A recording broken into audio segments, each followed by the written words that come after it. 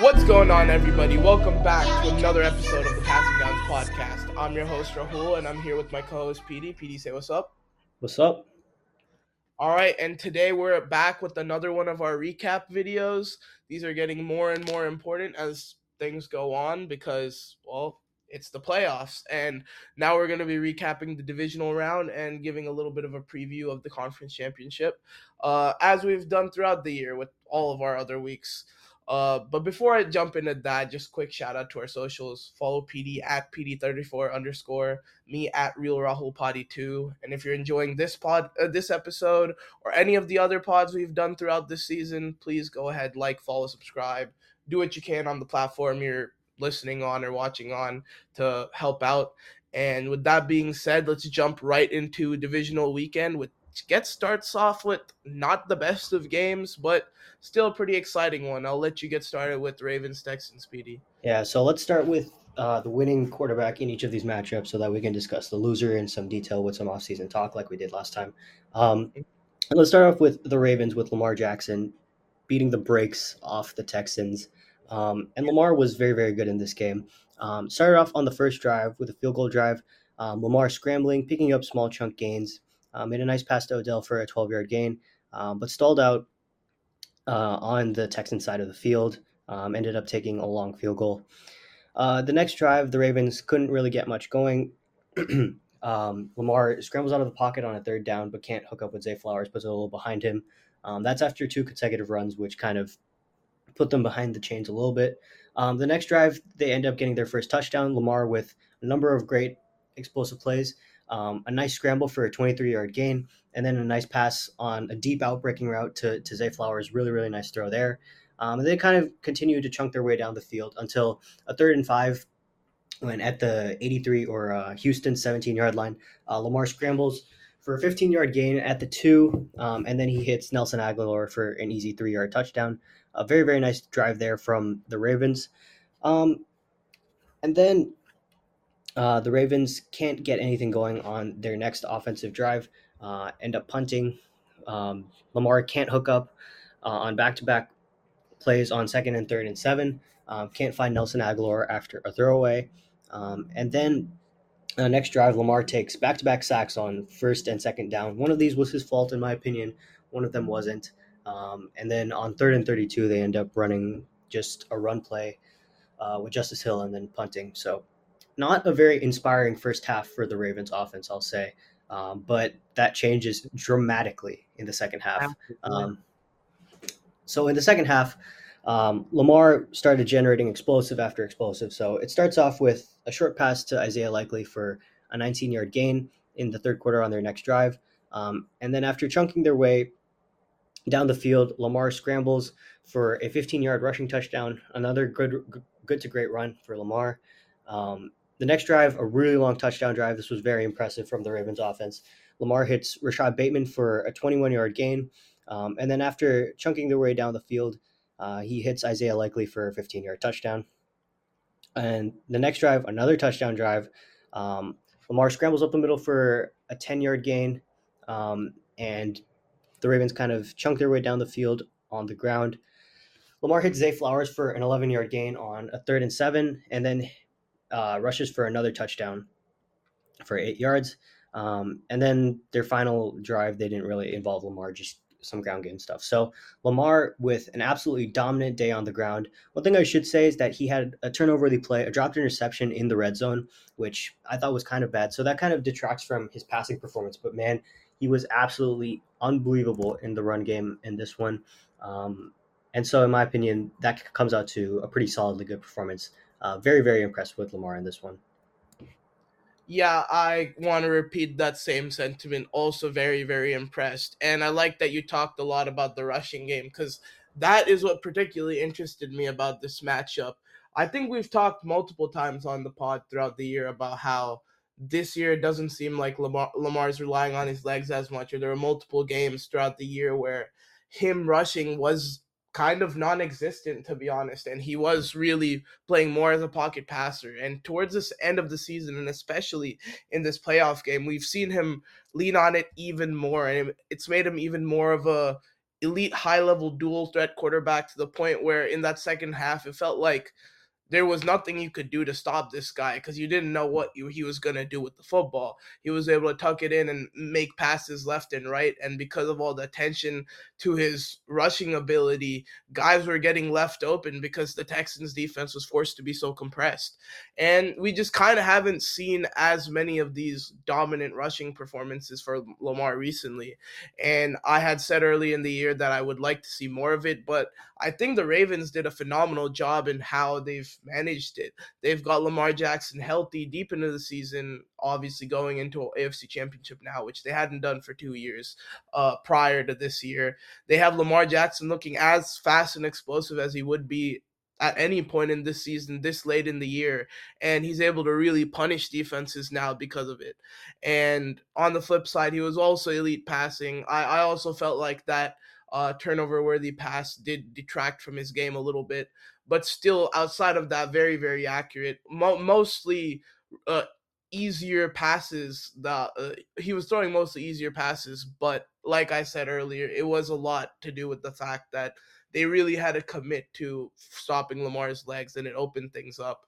Uh, Overall, very, very big game from him, and I also had it as probably a little bit higher than you. I thought it was a very good game because I thought he was able to do so much on both sides or both aspects of his game to make up for that one turnover worthy pass. But I could understand where you detract from him for sure. All right. And moving on to the other side, the Ravens defense was absolutely dominant in this one. Yeah. Um, the one touchdown that the Texans had was on a punt return. So 3 points for the Texans offense. And just watching it play by play from a passing standpoint, pretty clear to see why. They just really couldn't get anything going. And this is not even to say that CJ Stroud played bad. I thought he was kind of okay, but yeah, just a dominant outing from the Ravens defense. So let's get it started with the first drive. So Stroud can't hook up with Nico Collins on his first pass attempt, and then scrambles on third down, but not really enough to get the first down. Next drive, another punt. Stroud kind of chunks his way with a short pass to Singletary that gets the first down, and then a short pass to Nico Collins, and then makes a great throw on a 3rd and 8, pushed out of the pocket, scrambling to his right, and hits Devin Singletary down the sideline for a 26-yard gain. Um, but the drive ends up stalling out because of a Stroud intentional grounding, and then a false start, and then Stroud can't hook up with Nico Collins on 3rd and 21. On the next drive, this is their only scoring drive. Stroud hits Nico Collins for a nice intermediate gain, and then hits Dalton Schultz for a 21-yard gain, but can't make the 3rd and 13 completion to Nico Collins, and they end up kicking a field goal. The next drive results in a punt as well. Stroud hits Devin Singletary for a short gain, but they can't convert on 3rd and 1 with a rush attempt, so they end up punting there. And then after getting the punt return touchdown, the Texans get back into scoring position, actually. So they end up getting a field goal attempt off. On this drive, Stroud makes a couple of really nice throws. First one, a really deep dig to Nico Collins for a 29-yard gain. Awesome, awesome throw. And then he hits Nico Collins for a 16-yard gain. Get into scoring position, but Kaimi Fairbairn can't hit the 47-yard field goal. In their next drive, which comes after halftime, the Texans can't get too much going. Stroud chunks for short and intermediate gains, but on 3rd and 15, he kind of just checks it down to Dalton Schultz for just a 1-yard pass, and they end up punting. The next drive, Stroud can't get anything going. A short pass to Dalton Schultz is all he can get. And the next drive, a turnover on downs. Yeah, Stroud can't hook up with Dalton Schultz on a 4th and 6. And on their final drive, which ends up ending the game, Stroud hits Nico Collins, but it's garbage time. There's no impact here. So Stroud makes 2 really impressive throws: the one down the sideline to Singletary, and the deep dig to Nico Collins. Doesn't put the ball in harm's way, but man, the Ravens defense just really, really came to play, taking away all of his options in the passing game. It didn't look like anyone was really open. When I went back and watched the film, it was a tough day for the Texans offense. They tried everything at one point, calling a couple of trick plays in a row. Like they just exhausted every option, and it didn't matter. The Ravens defense just shut them down. Yeah, absolutely lockdown performance from this Ravens defensive unit, and I think that's what makes them so scary moving forward, which we'll talk about soon. But I thought on every level of the field in the matchups between the Texans offense and Ravens defense, the Ravens just looked far overmatched. This is one of those games we talk about throughout the year where we're just like the units were just too far off in terms of talent for anything to happen, because that's what it felt in this game. Everything that we had talked about in the preview in the episode prior, on how the Texans could maybe make things work, based off like certain things happening, like Marlon Humphrey being out, or maybe them being able to exploit certain matchups. All of that got shut down for the most part. Baltimore completely controlled the line, and in the front seven, they really got nothing going. Their run game was non-existent, and I feel like that put a lot of pressure on Stroud to go out and throw themselves out of this mess. And even with Marlon Humphrey out, this Baltimore team was amazing in the secondary. It didn't feel like that stoic offense that was getting guys open downfield left and right. Even last week versus a good Browns defensive unit, nothing was open in this one. And the Texans had kind of had to settle to play a completely different brand of football than they had all year, where you knew they were going deep, you knew they were going to attack and be aggressive. That's not how they played in this one. And I think a lot of that had to do with their receivers just not getting any separation, no one getting open downfield, the secondary just controlling things. And even when they did try to play in the trenches, it didn't work. I also didn't think Stroud was particularly bad, because there weren't really a lot of mistakes he was making, but he also didn't do much to elevate his team out of the situation. Like PD mentioned, only two high level throws, a lot of very simple conservative passes. And I know that might have been the game plan, but especially when you're down, at some point you kind of just have to let loose and try to keep up with that Ravens offense. I think in the first half, the way they played was fine because the game kind of kept close. But once it gets out of hand, they kind of just have to go at it a little bit more. And they did try to do everything they could possibly in the playbook, but still simply wasn't enough. And for that, it was a mediocre game from Stroud. Uh, Definitely nothing too concerning moving forward, because of how much I feel like the talent was different, and I do think you need to support Stroud with a lot more receiving help and rushing help if you do want to compete against these elite defenses. But still not the best showing. All right, so let's get into some mild offseason talk with CJ Stroud, Mm-hmm. and kind of how the season stacks up collectively. So, um, in the context of this Ravens game, I don't really think this Ravens game changed my opinion of Stroud too much long term. I have been thoroughly impressed, like everyone else, with CJ Stroud's performance. He looks like someone who could have been in the argument for making a Pro Bowl this year. He has been absolutely mind-numbingly efficient for a rookie, making explosive play after explosive play. Just really, really impressive combination of touch, anticipation, and aggression, pushing the ball down the field and into tight windows. The accuracy is one thing that I think I disagree with consensus.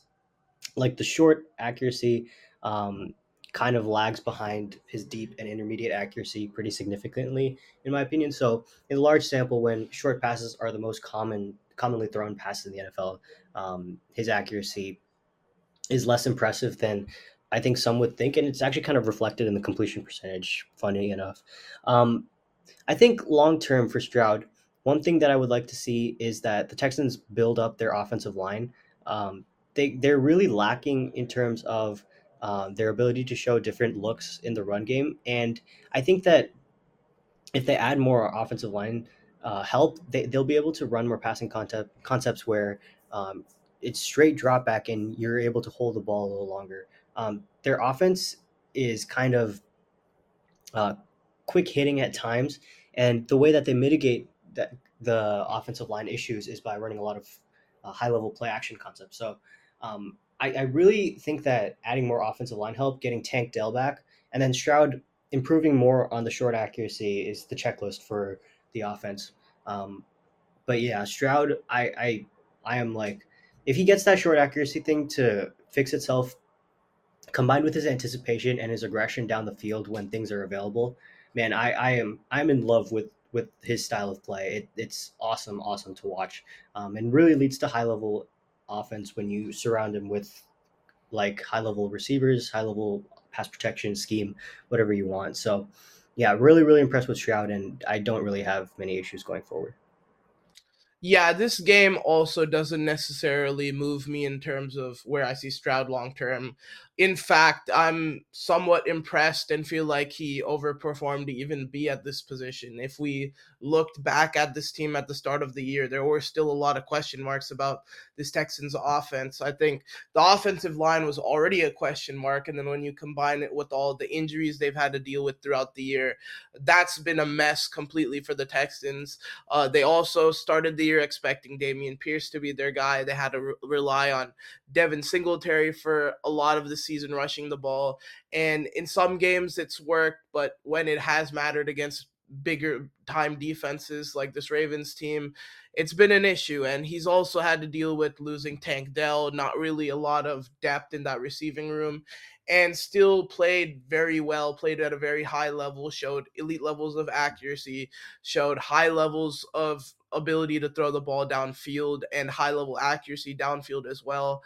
I do agree with you that the short level accuracy and even intermediate to a certain extent needs improvement. But to me, I think a lot of that ties into the offensive line. I feel like we even saw it in his tape at college when he is kind of rushed, thrown off his mark by pressure, and his footwork is messed about. He does struggle with his accuracy more so than a lot of quarterbacks with those off balanced or maybe off platform throws.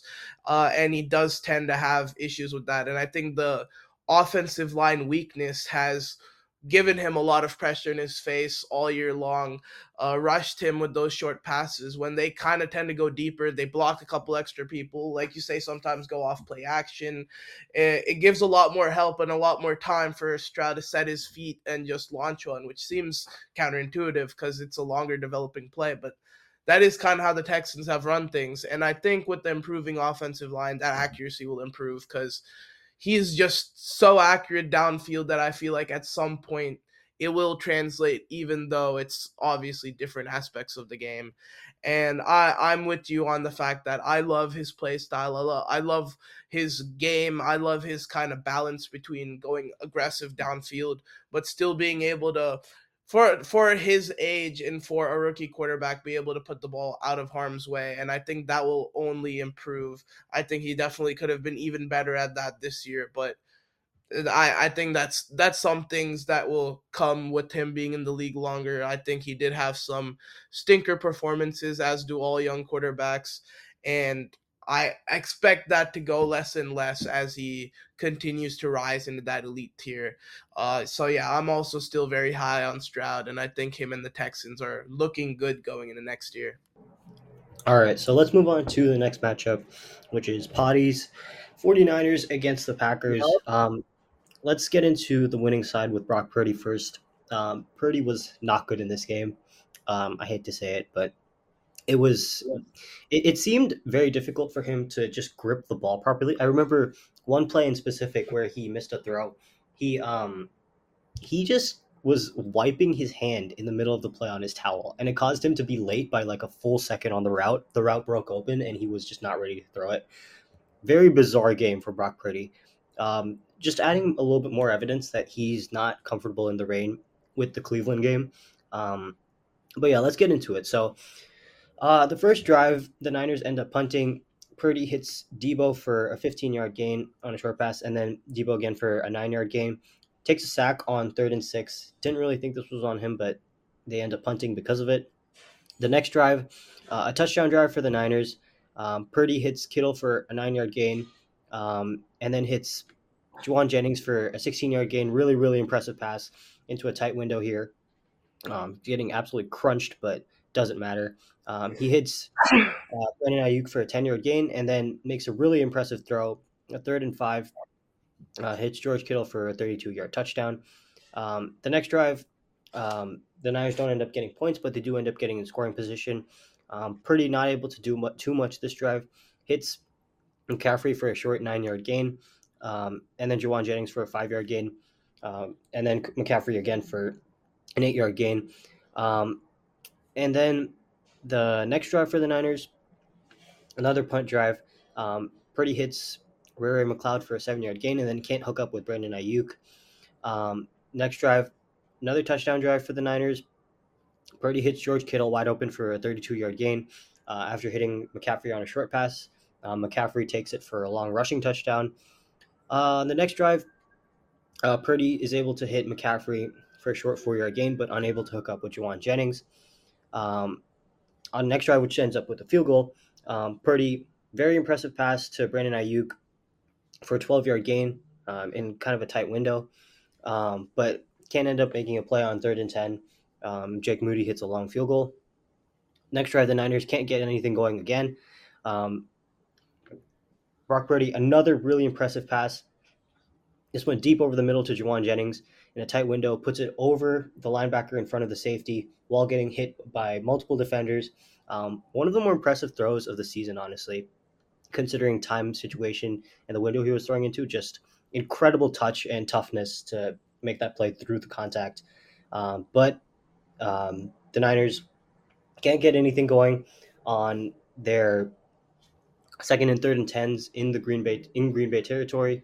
This was where the play happened, where I was referencing Purdy wiping his hand on a towel mid play. That ends up throwing it off on 3rd and 10, and they can't end up converting. The next drive, the Niners end up scoring a touchdown. They needed it. Purdy chunks his way down the field on a 3rd and 5, tight window throw to Brandon Ayuk over the middle. Really, really impressive anticipation. The ball's a little bit low, but it doesn't matter. And then they kind of end up chunking their way down the field. Christian McCaffrey punches in for a 6-yard touchdown. So Purdy, impressive final drive. A couple of impressive tight window throws, both on that final drive and before that. But man, he missed so many throws in this game. Plus, I forgot to mention, the first drive, Purdy throws a turnover-worthy play right in the hands of Darnell Savage, which could have ended up being a pick six, but Savage drops it. So that's going to end up detracting from his game for me, plus all the missed throws. I didn't think he played all that great this game, but it doesn't really change my image of him as a player. I already believe that he couldn't play in the rain, so doesn't really do much to move that for me. Yeah, unfortunately, as the resident Niners fan, I have to agree with this.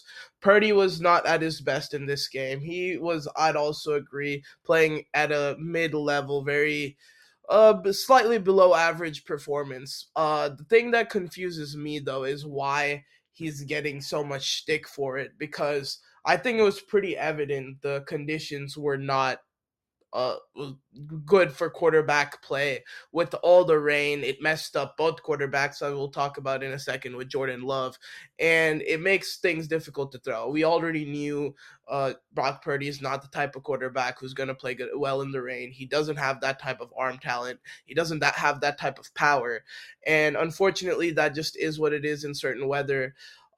But we already knew that about Brock Purdy. That isn't something we're discovering in this game. And as with most quarterbacks, when it's in the rain, you rely on your playmakers and you rely on guys taking the ball in space and making plays to help out your quarterback in order to win those games, because uh, obviously it's not easy to throw downfield in those conditions. I do agree that that interception honestly didn't have much to do with the rain or the pass that should have been an interception. If anything, he got a little bit lucky that it was raining. It feel like it almost slipped out of Savage's hands because of how wet it was. But the rest of the game, aside from that interception, I feel like a lot of the misses, not that I'm excusing him for it, but I do understand why he had a higher percentage of them than he would in every other game. And I'm not looking at him much differently long term, because I know in the rain he will play in this sort of manner, and not in the rain where his arm isn't as dragged down by the water. He will be able to make those big plays. The one thing that gave me a lot of hope and a lot of hope moving forward with Purdy is that final drive. Despite not having the best game at that point, honestly, I would have rated it a bad game for him. And despite all of those things, the conditions, he was still able to put it together for one very important drive, moving his team forward with there. Despite playing bad the rest of the game, he was able to put that aside for one drive. And he made a lot of big time throws on that one. The corner out to Chris Conley was huge. The other pass to Jennings at the start of the drive was huge. Even the pass on the previous drive that you were talking about, PD, the pass over the middle to Jennings, that looked like it should have been intercepted with how tight of a window it was, and yet he's still able to fit that in. Great catch by Jennings as well. He made a lot of big time throws at the end of the game to put his team over the top. Does that take away from how the rest of the game went? No, that's why it's still a mid performance overall for me. But it is very, I guess, good to see Purdy still perform despite not having the best game altogether, still be able to put that aside and have one huge drive to win his team the game essentially. And that's going to be huge moving forward for them in the playoffs as well. All right, so let's go to the other side of the ball where Jordan Love did not fare much better, unfortunately. The first drive, the Packers end up getting a field goal. Jordan Love chunky his way down the field. A big defensive pass interference on 3rd and 6 puts them in scoring position, but they can't capitalize. End up having to kick a field goal. The next drive, turnover on downs. This one, the refs kind of get in the way of the flow of the game. But Love hits Romeo Dobbs deep for a 38-yard completion. Nice throw there, but Dobbs broke wide open. Um, Love hits Emmanuel Wilson on 2nd and 11 for an 11-yard gain. And then on 4th and 1, QB sneak. It looks like the refs give him a pretty horrible spot. I'm not going to lie. And that ends up being a turnover on downs. The next drive, another field goal drive for the Packers. Jordan Love chunky his way down the field. On 3rd and 7 in San Francisco territory, though, he makes an insane throw, rolling to his left, and he just stuffs the ball in a tight window down the left sideline for Dobbs. 22-yard pickup on there, and he earned all 22 of those yards. Their next drive after halftime ends up scoring a touchdown. Packers kind of chunk their way down the field. Aaron Jones makes some nice gains on this drive, and then Love hits Bo Melton for a 19-yard touchdown. This Bo Melton touchdown, so it's a fake screen. Love pump fakes the screen as you do, and he throws another pump fake, which I think kind of gets the safety to fall. I don't know if it was coincidence that he just kind of hit a wet spot on the field while he was running, or the Jordan Love pump fake caused him to fall over, but impressive play nonetheless from the Packers offense.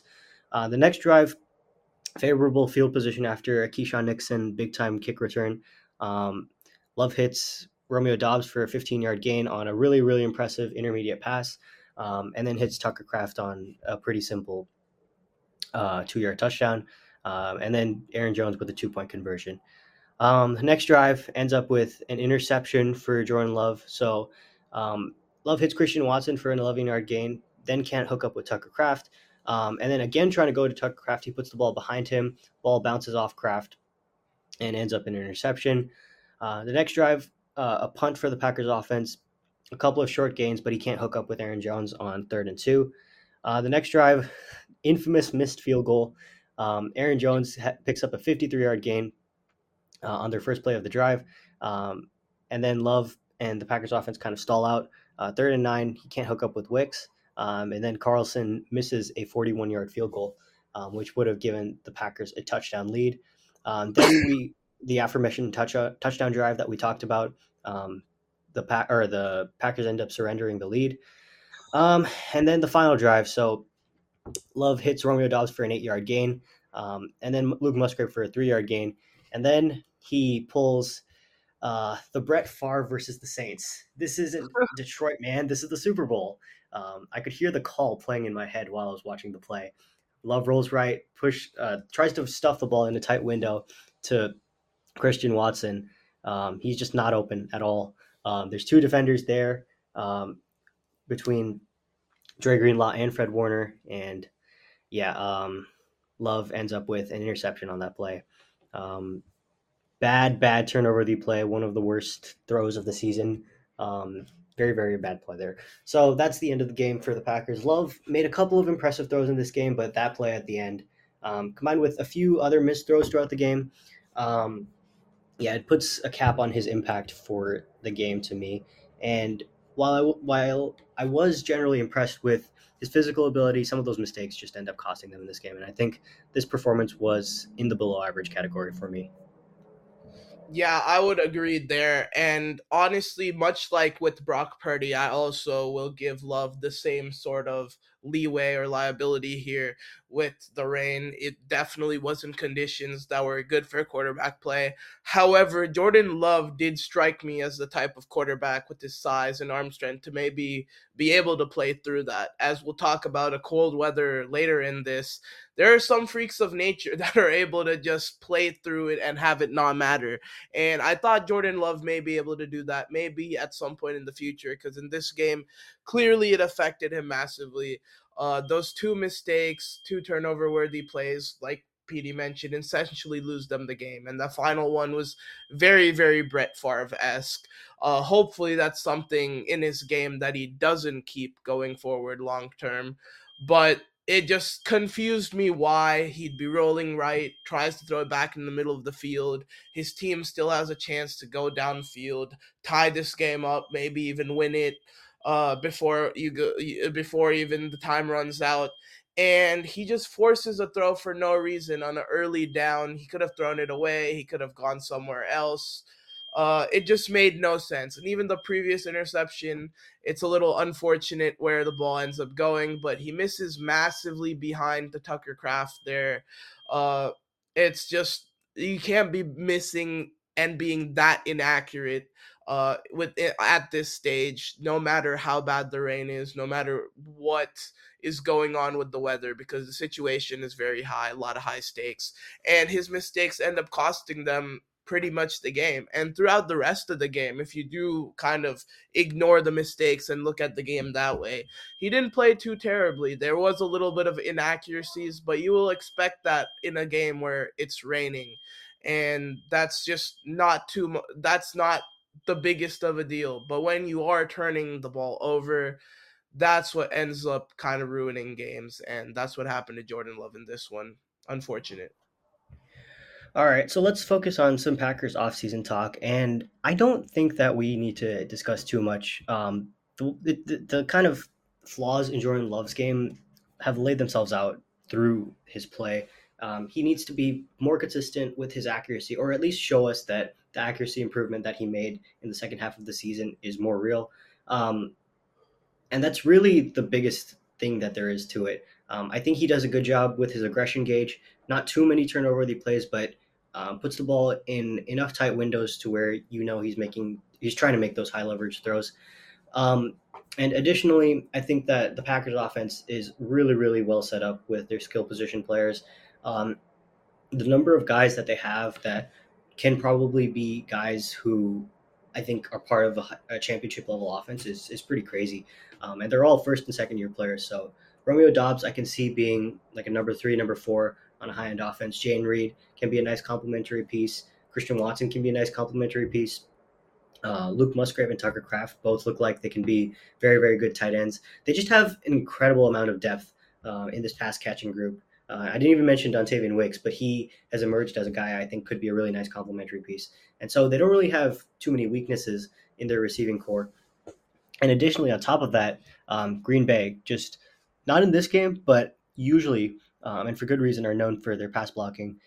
Just really, really good in terms of assembling good offensive line talent. Um, and the man at head coach and their play caller in Matt LaFleur, I trust him more than most coaches in the league. He has been fantastic for years. And this year is no exception. When the Packers started running his offense correctly and not running into each other and running the wrong routes, the offense just looked absolutely fantastic. Um, so yeah, the expectation for the Packers going forward, it is positive. Um, the one thing that does concern me though is that these types of opportunities don't present themselves too often, where you have a chance to knock off the favorite in the conference, and you don't do it. Um, Kind of like little things like that. Where you end up being the favorite and you just get upset. Those types of things happen a lot. It takes a lot to win a Super Bowl, and with an opportunity to win the Super Bowl right now in front of them, in my opinion, they didn't take advantage. So the path for the Packers moving forward is very clear. They have draft capital to continue to add depth along their roster. The problems on this team kind of lie on the other end, which we don't really discuss too much on this podcast. But um, Yeah, Mhm. I think the Packers are very well set up moving forward. Yeah, personnel wise, I absolutely agree. This offense is not only looking like one of the better offenses in the NFC already, but like you mentioned, it's a very, very young offense. I think one of the youngest in the league. And for them to overperform to this extent this early is very, very good for their future. Obviously, we know what Jordan Love is, but that offensive line played incredible this year, too. And like you said, aside from this game where they obviously went against one of the better defensive lines in the league, they were very good pass blocking. I thought they were incredible run blocking even in this game. And I expected Eric Armstead to kind of be able to step in and slow down that rushing game, and I was very wrong. This team opened up holes all day long, and Aaron Jones was bursting through them. It was a huge part of their offense when Jordan Love wasn't really able to get it going because of the rains.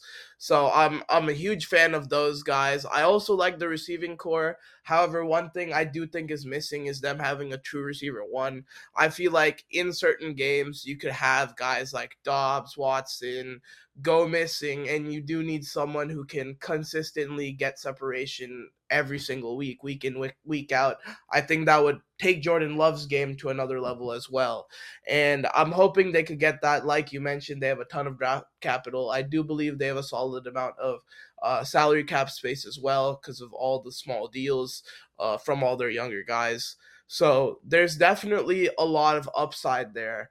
However, not to kind of propose a doomsday situation for them because they are all obviously very young. But like you mentioned, situations like this don't come around very often. When you have the 2 seed, obviously the Packers destroyed them, but they played it incredibly poorly and not like a 2 seed would. The Niners played much worse than their levels and were handing the Packers the game for a lot of this game. And if you look at them going in the next week, they probably were favored over the Lions going into that game after having beaten the 49ers and Cowboys. And if you look at Jordan Love, obviously he is only a first year starter this year, and you're looking at all the potential that could happen. But because he sat so long, you did use the first 3 years of his rookie deal. You lost 3 years of his age because now he's going to be 26 going into year two. And at the end of the day, after next season, he is likely going to demand a lot of money because this is a franchise quarterback on your hands, or at least it's looking like that right now. And once you do pay a 26, 27-year-old Jordan Love, I'd be a little worried about whether they will still have enough cap space, enough room to build a team around him outside of this. Because right now, I don't think they have all the pieces they need to be a championship team. They have a lot of it, but they still do need a couple of final pieces to put the team together. And I think their window is very small because of the way they handled Love. I know this whole situation with sitting Rodgers and having him play, and then sitting Love and having him play. A lot of people are talking about how great it is for the Packers, but one thing people don't remember is this Packers team won their only Super Bowl in the Rodgers era during his rookie deal when the team was at its best. And once he got paid for a decade straight, they were unable to create a team around him and never won again. Now, granted, this front office is looking like they're making a lot better moves than that one was in surrounding Jordan Love with talent, but all of that just goes to show these situations don't come about often. And they fumbled a very good opportunity. And with Jordan Love's kind of situation with his contract, I'm not sure how many times it will come about. But like I said, they're very young. I don't want to be too doomsday with them, but definitely something to consider looking forward with this team. So let's move on to the other NFC matchup, and that's going to be the Bucks against the Lions. So let's start off with Jared Goff. Goff was pretty solid in this game. He ended up having a turnover worthy play in there that wasn't punished for, but made another game where he had a number of intermediate throws that were impressive. Um, and yeah, I thought he played an okay game overall. So let's start off on the first drive. Can't really get anything going. A couple of short passes, but can't hook up with Amon-Ra St. Brown on third down. They end up punting. The next drive, they do get into scoring position. Goff slowly chunking their way down the field. Nice pass to Jameson Williams for an 11-yard gain, and they end up kicking a field goal on 4th and 4. I was like very confident they were going to go for it, and they didn't. Next drive, touchdown drive for the Lions. they're slowly chunking their way down the field. Goff hits Amon-Ra St. Brown for a 5 yard gain on 3rd and 2, and then hits Sam Laporta for a 13 yard gain on 3rd and 4, and then finishes it off with a touchdown to Josh Reynolds from 9 yards out. The next drive, the Lions offense stalls again. Goff hits Sam Laporta for a 4 yard gain, but can't hook up with Amon-Ra St. Brown on 3rd and 10. The next drive, another drive where they stall out. Goff ends up getting sacked on a 3rd and 1, and then they end up punting. The next drive after halftime, Lions offense stalls again. Goff ends up hooking up with Josh Reynolds for a 25 yard gain, but they end up calling it back because of a David Montgomery block. And then he hit Sam Laporta for a 7 yard gain on 3rd and 17, but not enough to get the first down. Next drive, the Lions offense is able to score a touchdown. Goff hits Amon-Ra St. Brown for an 11 yard gain. And then they go for it on 4th and 1 and end up punching in with the run game after a few missed Goff throws. The next drive, another touchdown for the Lions offense.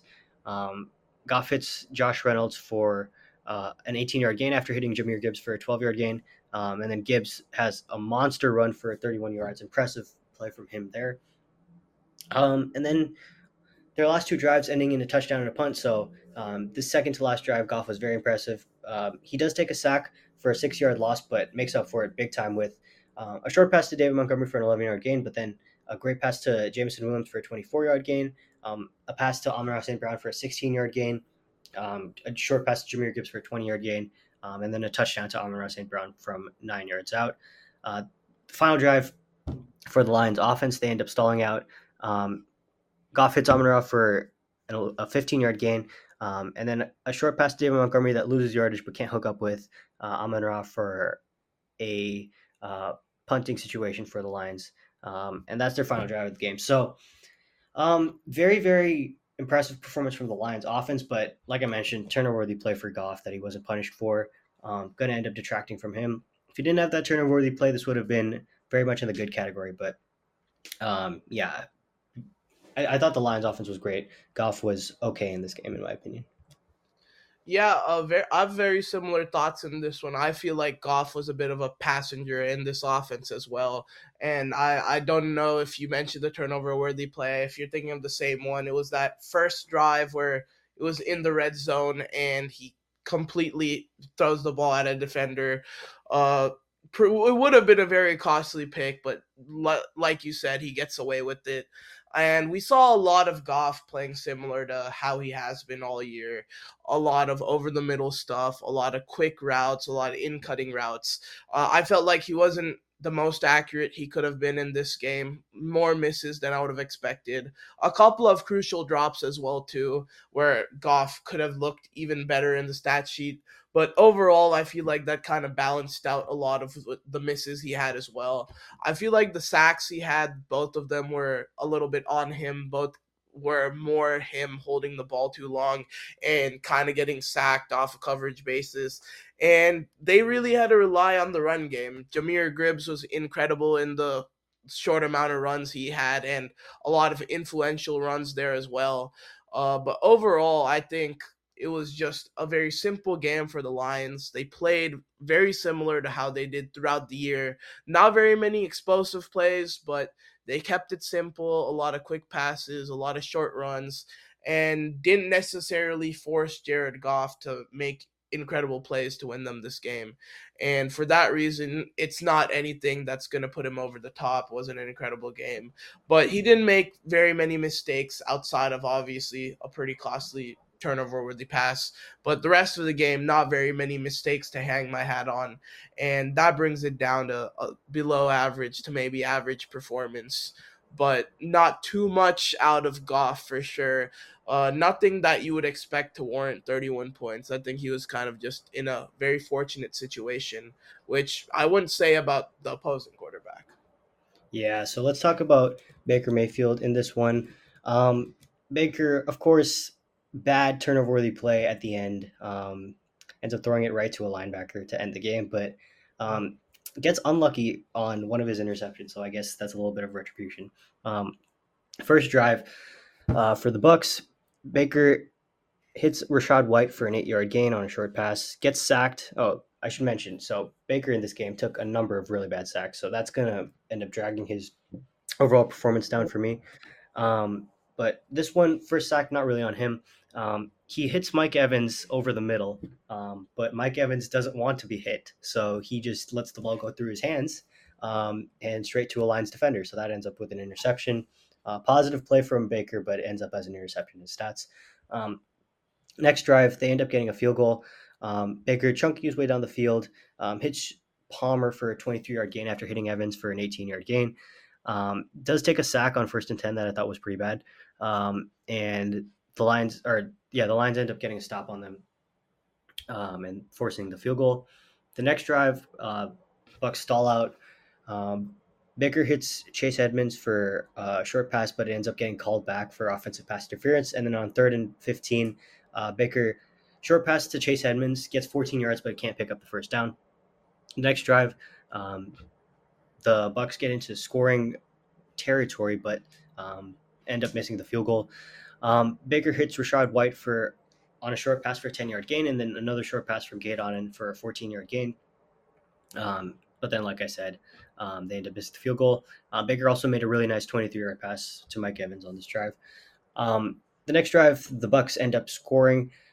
Baker hits Palmer for a 9-yard gain, and then scrambles on a 3rd and 1 for a 14-yard gain.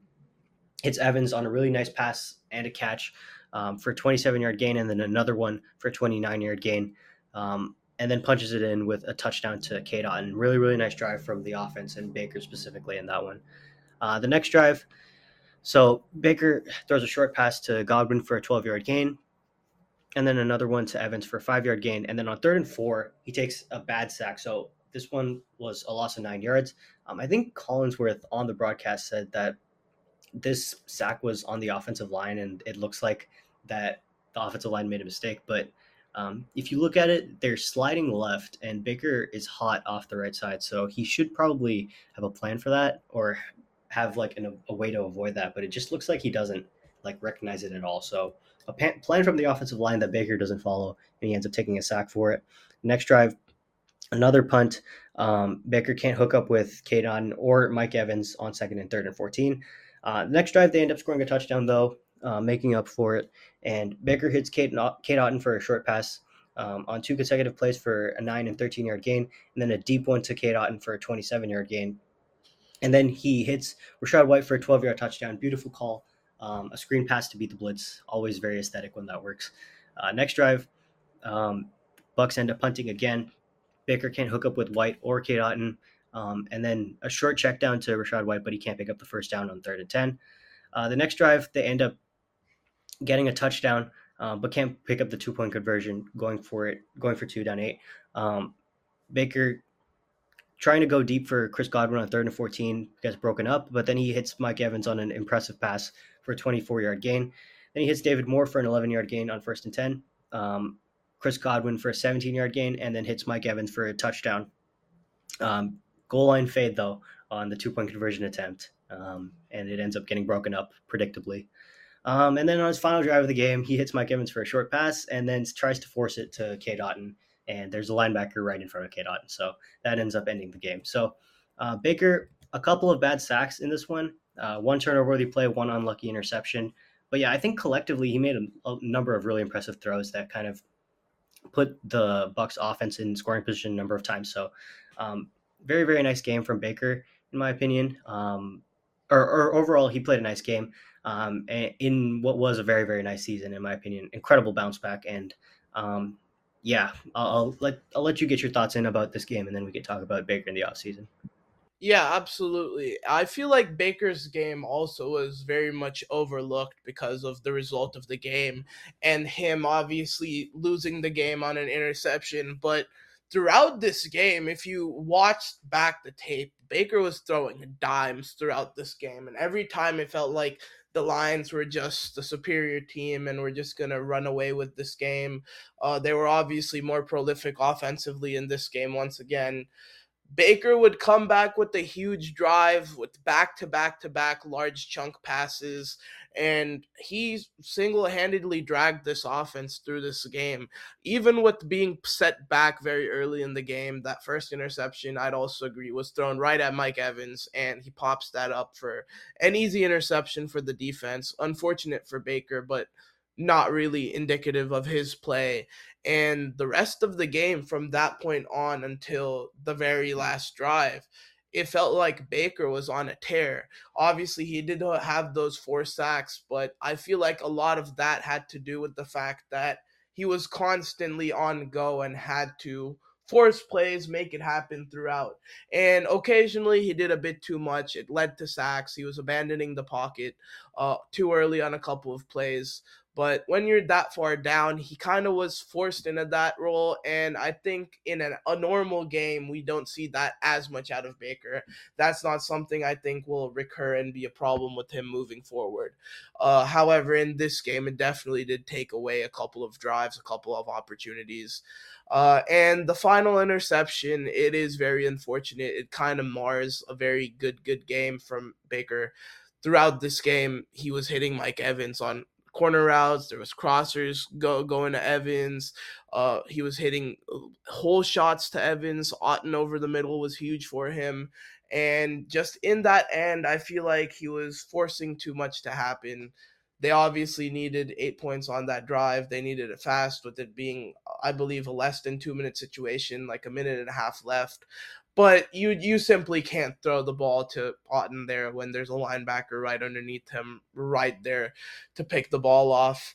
It was a very bad read, but I feel like the rest of his game throughout so many chunk plays kind of makes up for that. And obviously, situationally, that pick is a little bit. He's forced into that making throws like that, obviously, and being more aggressive given the situation. Still a solid game from him despite all those mistakes. Solid to even slightly above average because of all the big throws he was making.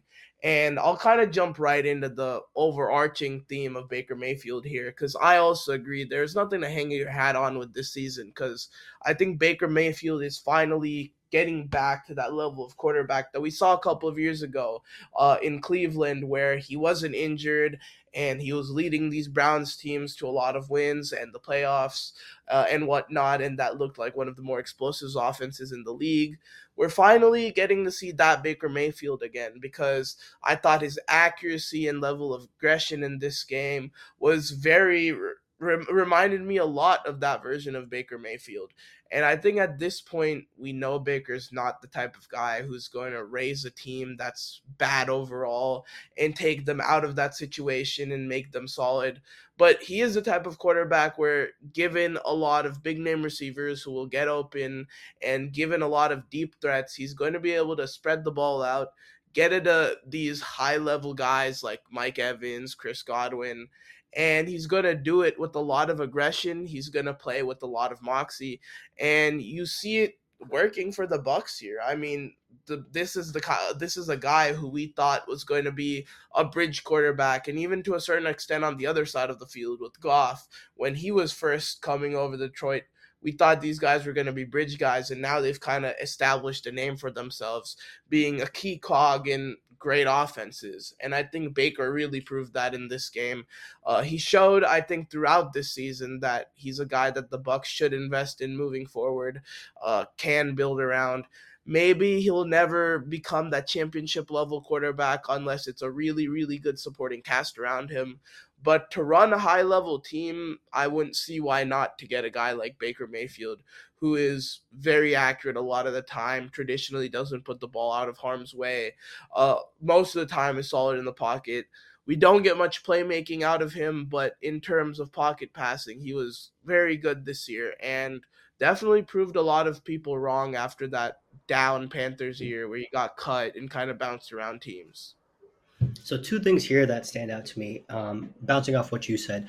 Um, so Baker, I think he has a little bit more out of the pocket stuff than you gave him credit for, and I think almost I would say that he did too much of it at times when he was at his worst, leaving the pocket too early, footwork being absolutely horrible in certain times. in his previous stints. Like the accuracy is a clear area where that suffered, and his sack rate was another area where you can look at Baker just running into sacks, just not giving him his offensive line a fair shot with the dropback angles and dropback depths. Um, that stuff was cleaned up pretty heavily this season. He hit a high end point for his accuracy. If you look at the past 3 years, I would say this year was clearly the best accuracy season of his career. And he was in a situation where it was very comfortable for him to operate a lot of play action, a lot of deep or a lot of touchdown to check down type of reads. And I think that his synergy with Mike Evans, Rashad White, Kate Otten, those type of guys was a big driver in his success. Now, I think that it's important to remember that he was quite poor in these past couple of years before he got here. So that sample still exists, but it's definitely something that you might want to discount because of how horrible the situation was in both LA and Cleveland in Carolina as well, obviously. So a little bit of a mixed bag here going forward. I think that Baker probably performs something like this next year if he's able to get a good coach to replace new Carolina Panthers head coach Dave Canales as offensive coordinator. And I would really like to see them continue to build on the principles that they had this year with the touchdown to check down stuff, with the play action. If they were able to get like a better run game, that would help their offense as well. I don't know if Baker's ever going to be a guy you can rely on traditional drop back stuff, though. With some of his inconsistencies with footwork and accuracy and his timing overall, I think that Baker probably is like a play action type of quarterback. And it's not like he has like some sort of in the pocket playmaking trait where he just overcomes. Like to draw like a parallel between like him and when Ryan Tannehill was at his best a few years ago. Like Ryan Tannehill's ability to stay strong in the pocket and make hits or make throws through contact. That's the type of thing that you say is like out of structure or unexpected type of stuff. And Baker is kind of like, I hate this phrase, but he has a lot more of like true system quarterback to him. So I think that's acceptable and totally fine to have, assuming that you don't take away a bunch of his supporting cast and keep the offensive coordinator situation strong. But I think what I'm getting at here is like don't be surprised when Baker gets not a particularly huge contract this offseason. He kind of needs that kind of supporting cast and Yeah. a structure around him to succeed. But yeah, I'm so impressed with the way he played this season. Really, really happy for him. He looked like an average to above average quarterback again this year. It was very, very impressive to see. Yeah, and real quick before we move on, I think the narrative around Baker would look completely different if this sort of season did happen before he like bounced from team to team. If he did stay in Cleveland and figured it out, I think because he's been a bit of a journeyman and you're seeing the season on a different team, that people aren't really remembering that he did have a lot of good seasons when he was surrounded by the right type of supporting cast. And real quick to touch on what you were talking about, I do also agree that he has been great off the play action, and maybe he isn't a traditional pocket passer, which I agree with. It's just like you were saying, he doesn't have that ability to play make out of the pocket and make things happen, and that's kind of what I was hinting at. He's not the best at, but in terms of playing out of structure within the system, I do think he absolutely did a great job of that this year through play actions and whatnot. But I agree. When he was able to clean up all those times where he was doing too much and played a lot more in the system, like this year, he looked at his best, and good for him. But moving on from that game to what was easily the game of the weekend, I'll let you get started with that one, PD. Yeah, so let's talk about Bills Chiefs. Start off with the winning side, and not much to say here because Patrick Mahomes just put up another masterclass, and it Incredible. was like borderline flawless stuff. It was unbelievable, and he needed it. He damn sure needed it because on the other side, the Bills were playing really, really a high level style of football that could have won them the game if not for some receiver mishaps, let's say. So we'll get into that in a minute. But the Chiefs in this game very, very impressive on offense. Um, Mahomes started off his first drive with a short pass to Rashee Rice, scrambles out of the pocket and makes the throw. Good play there. And he hits Kelsey for a 15-yard gain. And then after a short pass to Clyde Edwards-Helaire, He can't hook up with Justin Watson on 3rd and 5. They end up kicking a field goal. The next drive, another field goal drive. Mahomes, impressive throw to Travis Kelce in a tight window for a 29-yard gain. And then after a couple of short passes, um, McCole Hardman fumbles. We'll get a sequel to that a little later. But Mahomes can't hook up with Travis Kelce and Marquez Valdez-Scantling. Both missed throws. Two of the only throws that he missed the entire game. The next drive, a touchdown drive. Mahomes, um, he hits Noah Gray for a 12-yard gain, and then he hits Travis Kelce for the 22-yard touchdown.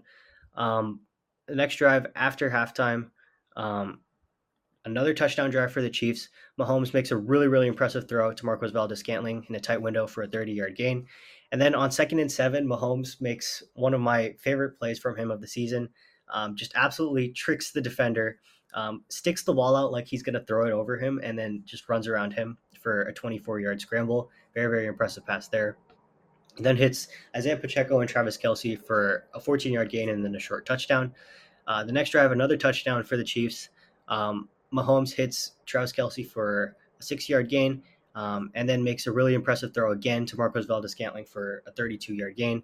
And then the Chiefs end up punching it in after a short pass from Mahomes to Rice with an Isaiah Pacheco touchdown.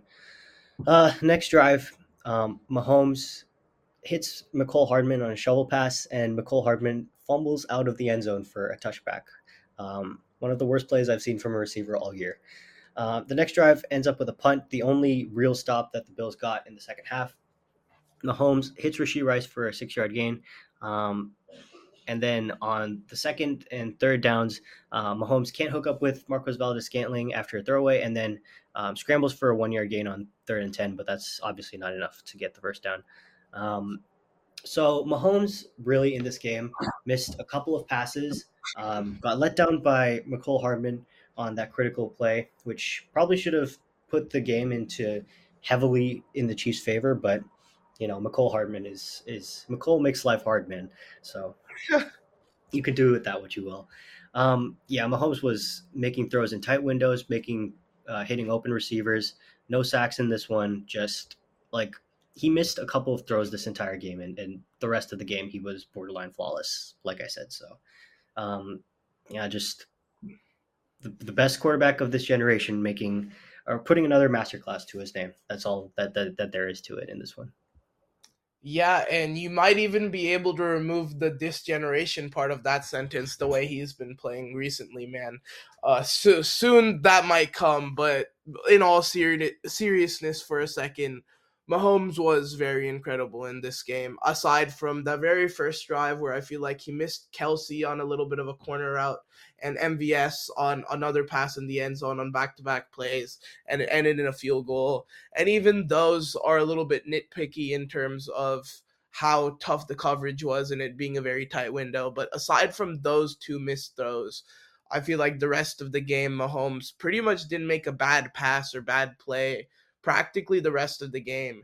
And it's very surprising. And I think this game answered my own question about why guys like Purdy and Love get so much stick for not playing well in conditions like those. It's because freaks of nature like this guy Mahomes and Allen, who we'll talk about in a second, play like this in what should have been not great weather and are still able to make plays at the rate they were. It was incredible to watch, and particularly the Chiefs game plan. I was very surprised because we'll talk about the Bills game plan in a second. I expected the Chiefs to be passing a lot more closer to the line of scrimmage, a lot of quick hitters, stuff we've not only expect in bad weather, but stuff we've seen them do throughout the year because they don't necessarily have the best talent around Mahomes this season. This is probably the worst iteration of the Chiefs offense they've had since Mahomes has been there. And this game, they decided they're going to sling the rock, and Mahomes did an incredible job of that. The pass where he scoots up in the pocket and just launches the ball while on the run deep to MVS, I believe, for 30 plus yards was incredible. Kelsey looked like the Kelsey of old in this one. He was getting wide open, and Mahomes was delivering it to him on the money. Rashee Rice was huge, as he is always in that short to intermediate kind of range of the field for Mahomes, and he had a splash play as well. It was just an elite accuracy game, and I think for whatever reason, the Chiefs waited till this part of the year to use their best game plans and use their best plays, because it seemed like more than any game of the year, Mahomes finally had guys open. Even though he did have some passes where he was fitting into tight windows and whatnot, it wasn't a lot of the game that he needed to do that. A lot of those Travis Kelsey throws, a lot of those passes to other guys shorter were pretty open, and he just had to make the throw, get them in position for the extra yards after the catch. And he did a fantastic job of that. If it wasn't for that Mecole Hardman fumble at the one, he probably would have led another scoring drive, which would have put this game completely out of the picture. And he went a whole game without punting the entire game. I think that alone goes to show how incredible this offense was, how incredible he was. And I think him having a huge game from Isaiah Pacheco as well was very helpful to him. This wasn't a high volume game for Mahomes either. And in the small amount of passes he made, he was incredible in that. But he was a little bit he did benefit a lot from the situation, how good his supporting cast came to play in this one, because I was not expecting this out of Kelsey. I was not expecting this out of Pacheco. Guys like Mecole Hardman did make things difficult for them a little bit, but overall, I think he got a good game from his supporting cast, and it felt like Mahomes was waiting for this all season, because he took that game and absolutely took advantage of it. He finally got like decent level supporting cast play, and I guess kind of ran with it. Yeah, he got better support from his supporting cast than the Bills gave Josh Allen, in my opinion, which is a crazy thing to say. But as we get into it right now with Josh Allen, we'll see why. So, first drive for the Bills, they end up scoring a field goal. Allen hits Diggs for a 4 yard gain. Diggs fumbles on the first play, which is a precursor to what happens later. But on 2nd and 17, Allen can't hook up with Diggs. And then on 3rd and 17, he has a 4 yard gain and then laterals it to Ty Johnson for a 12 yard gain. Incredible creativity from Allen. And then on 4th and 1, he ends up picking it up on QB draw. They end up chunking their way down the field. Allen with a very impressive throw to Dalton Kincaid for a 14 yard gain on 3rd and 4. And then they can't hook up, or he can't hook up with Latavius Murray on 3rd and 8 in Kansas City territory, so they end up kicking the field goal. The next drive, touchdown drive for the Bills. Chunking their way down the field, Allen hits Ty Johnson on a short pass for a 14 yard gain. And then Allen scrambles left for the 5 yard touchdown once they kind of chunk their way down the field with the run game. The next drive, the Bills end up punting. Allen with a short pass to James Cook for an 8 yard gain. And then Allen goes deep to Trent Sherfield. Incredible throw here from Allen. But Sherfield's arm is getting grabbed. His right arm is getting grabbed. And this is the type of throw that we would say the ball catches him. Like Allen puts it in the one spot that Trent Sherfield can actually make a play with one hand, but he can't end up making that play. Short pass to Khalil Shakir on 3rd and 8, but that doesn't end up picking up the first down. The next drive, touchdown drive again. The Bills are able to get their run game going. Allen hits Diggs for a 15 yard gain. And then a couple of short passes to Latavius Murray for 21 yards total there. And then in Kansas City territory, Allen with an incredible scramble for an 18 yard gain. And then with the 2 yard rushing touchdown to cap off the drive. The next drive after halftime, this is where the game starts to get really entertaining. Allen with the short pass to Deontay Hardy and then kind of chunks his way down the field. Allen with a 3 yard scramble and then a short pass to Khalil Shakir for a 5 yard gain. And then Ty Johnson picks up the 3rd and 2. And then on 3rd and 13, this is one of Allen's better throws of the game. After delay of game, Allen jukes out the defensive lineman and then fires a laser to Khalil Shakir for a 13 yard touchdown. Incredible play. Physical tools on display on that play. Next drive, this is where it starts to get wonky for the Bills.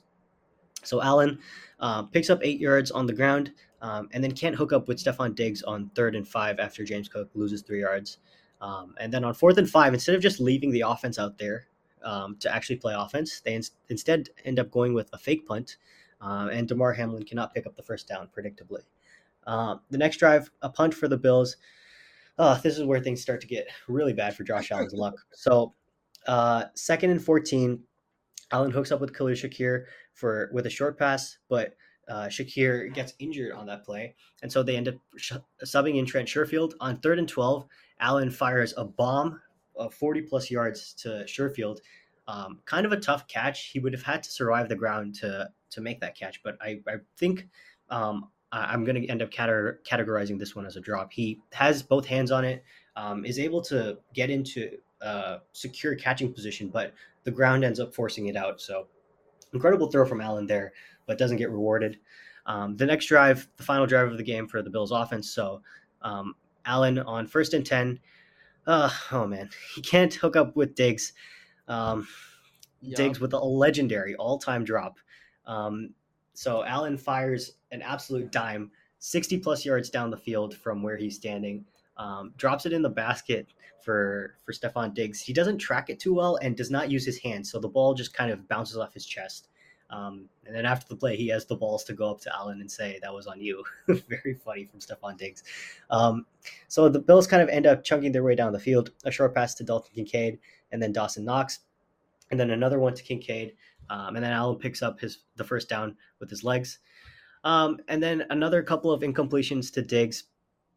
And then on 3rd and 10, critical play for Josh Allen. So he kind of scrambles to the right for a 6-yard gain, but then fumbles the ball. And he gets really lucky that Buffalo ends up recovering this one, because this is one of the worst plays of the season from anyone. Critical clutch moment, and Allen just ends up fumbling there.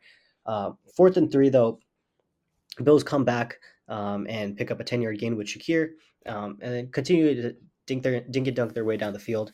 On 2nd and 9, Allen trying to go deep in Kansas City territory for Shakir. He gets open behind the defense, but I need to go back and look at this play closely, because I think that this one might have been an option route from Shakir.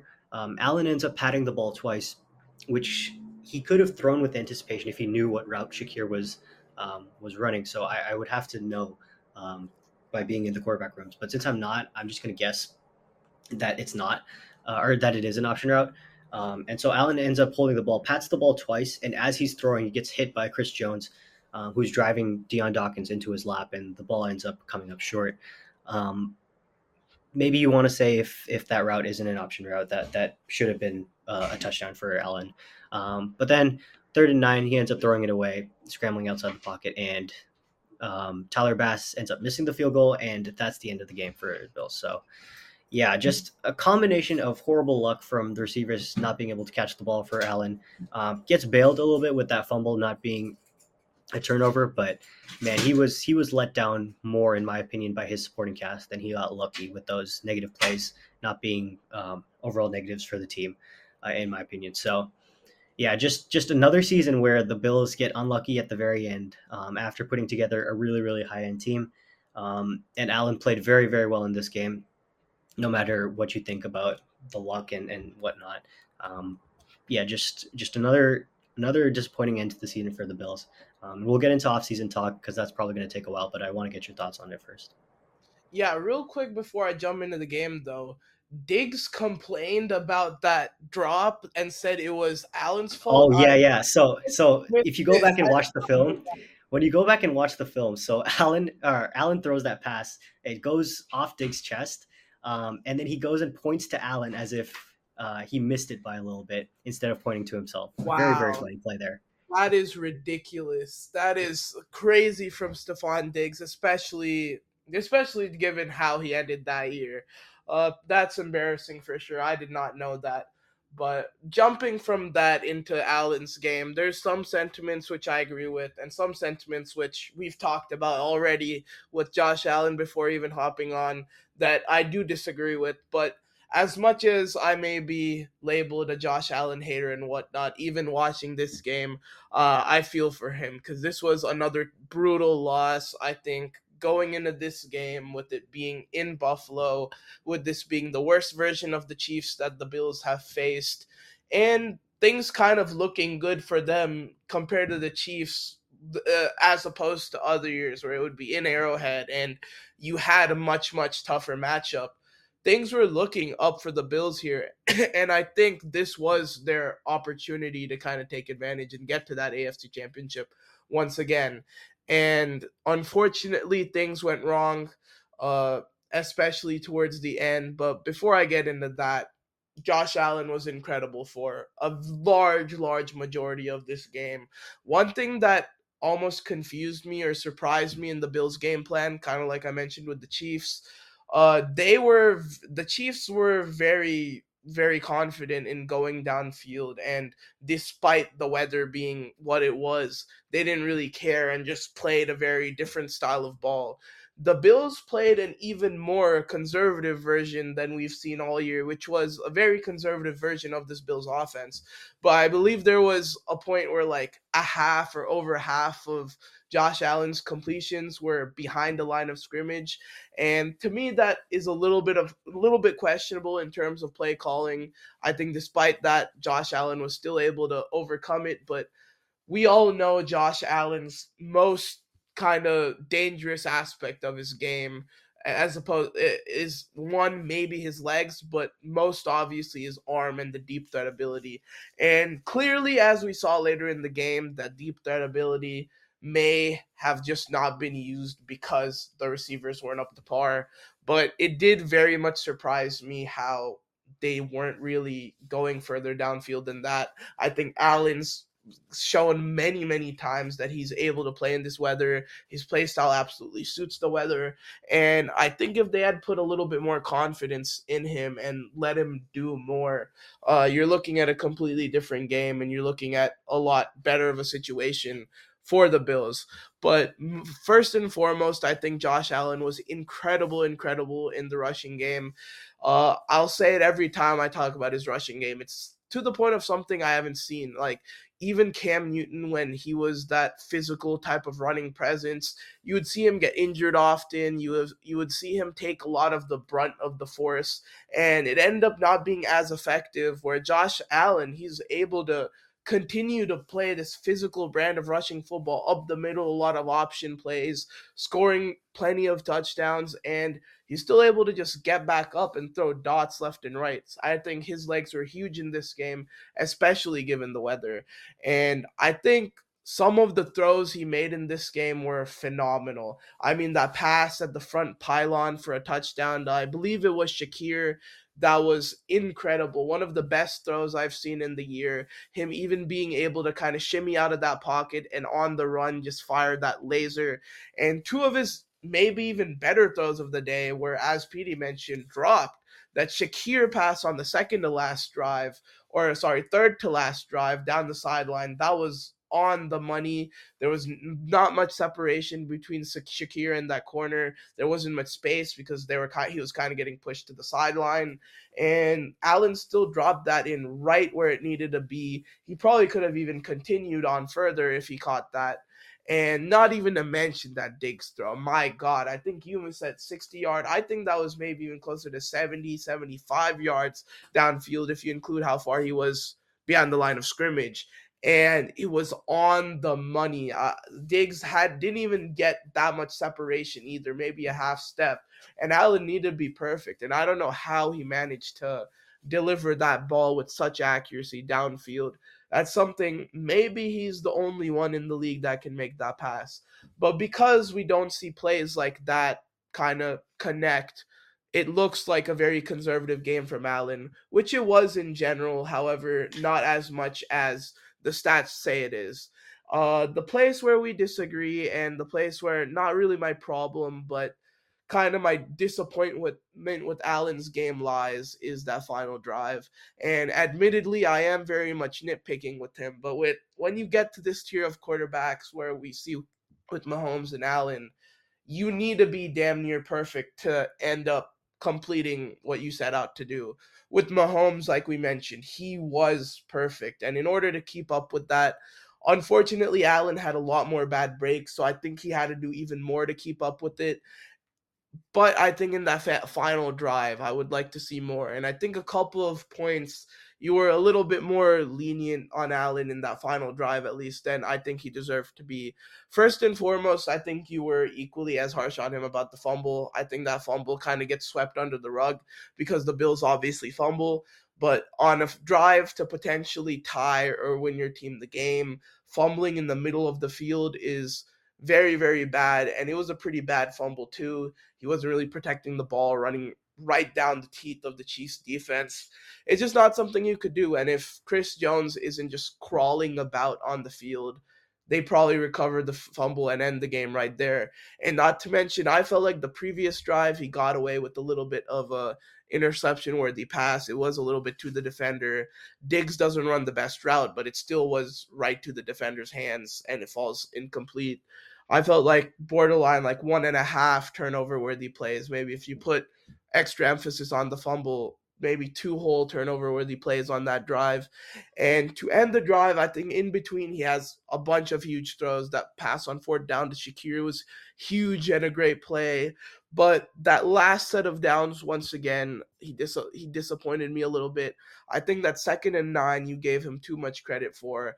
I feel like, yes, Chris Jones was there, but he wasn't literally hitting Allen. He was in the vicinity. And I think and at that point, it's not enough pressure to where you can excuse a pretty blatant incompletion for Allen. And in terms of the route, maybe you could say it was an option route, but where Allen threw it, it would have been less of a option route and more of a dig because of how much he missed it. And to me, it seemed more like a post or even like just a in breaking kind of go. And I think Shakir was in the right spot. He beat his guy. He was in the back of the end zone, pretty open. I think 9 out of 10 times, or maybe 8 out of 10 times, Allen delivers that throw and scores a touchdown, especially given how he played that game. But he missed that one, and I think that has to be on him. And the very next play, I think the 3rd and 9 is one play that people seem to forget. There were 2 in-breaking routes underneath, both of which likely would have got him a first down, particularly the route to Kincaid, I thought was. And instead of passing it there, he kind of rolls right, doesn't really take any chance there, and throws it away. And to be quite honest, this was pretty clearly his only bad drive of the day, and he was incredible the rest of the game. Even though this drive was crucial and he made a lot of big mistakes on this drive, in my opinion, I still think he played a very elite game. However, I think with Josh Allen, the conversation is right now, how's he going to get to that like next step with Mahomes? I think right now Mahomes is kind of taken over as the number one quarterback of the generation, and Josh Allen has the ability, and I think even to some extent the team, to be in that conversation. And I think in these big games, he needs to unfortunately play flawless because that's how Mahomes played. Even though he was really, really, really good and probably would have beat a lot of other guys, at the end of the day, if you're trying to make a Super Bowl run, you're going to have to win one of these games. And if Mahomes was the one that made the mistake, they would have lost there too. And we would be talking about the same thing on the flip side with Mahomes needed to be perfect. And I think Allen, just on that final drive, did let the team down a bit. Nowhere near as bad as the team let him down, don't get me wrong. Diggs was terrible in this game. Cook didn't do much in this game. Even his other receivers outside of Shakir, really, and maybe a little bit of Kincaid, honestly, they weren't doing much. And he was huge in the rushing game as well. He did a lot. But that final drive, I would have liked to see him, at least on one of those situations, do a bit more.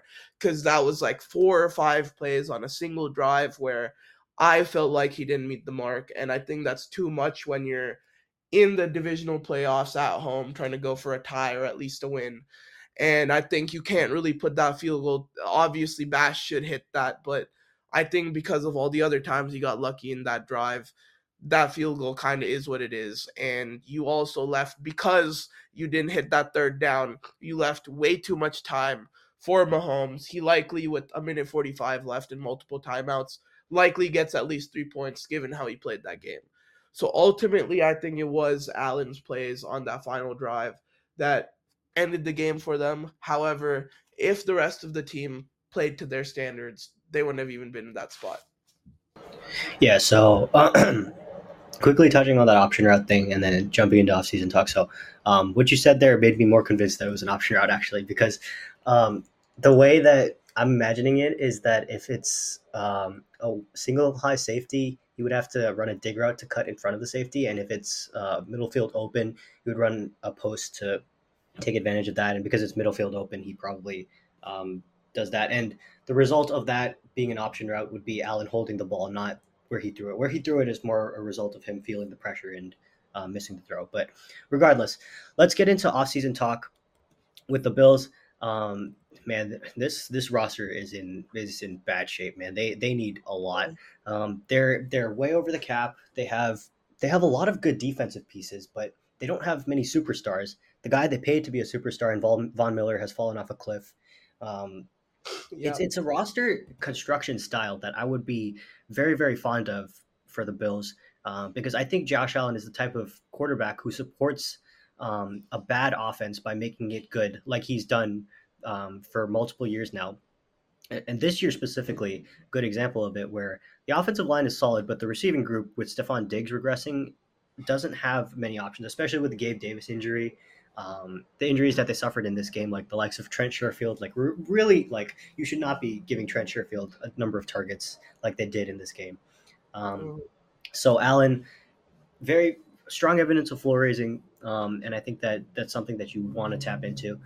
I just don't know how many more resources they could pour into the defense and just watch them get injured every single year. It's crazy to see with the Bills defense for the last 4 years consecutively. It's pretty ridiculous.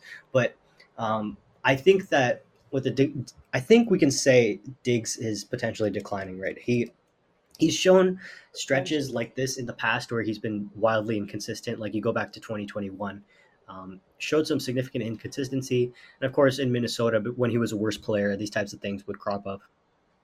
But I think you should invest in receiver. And if Diggs comes back in his 2022 self or whatever it is, you get the added benefit there. Gabe Davis is a free agent, so even more reason to invest in receiver.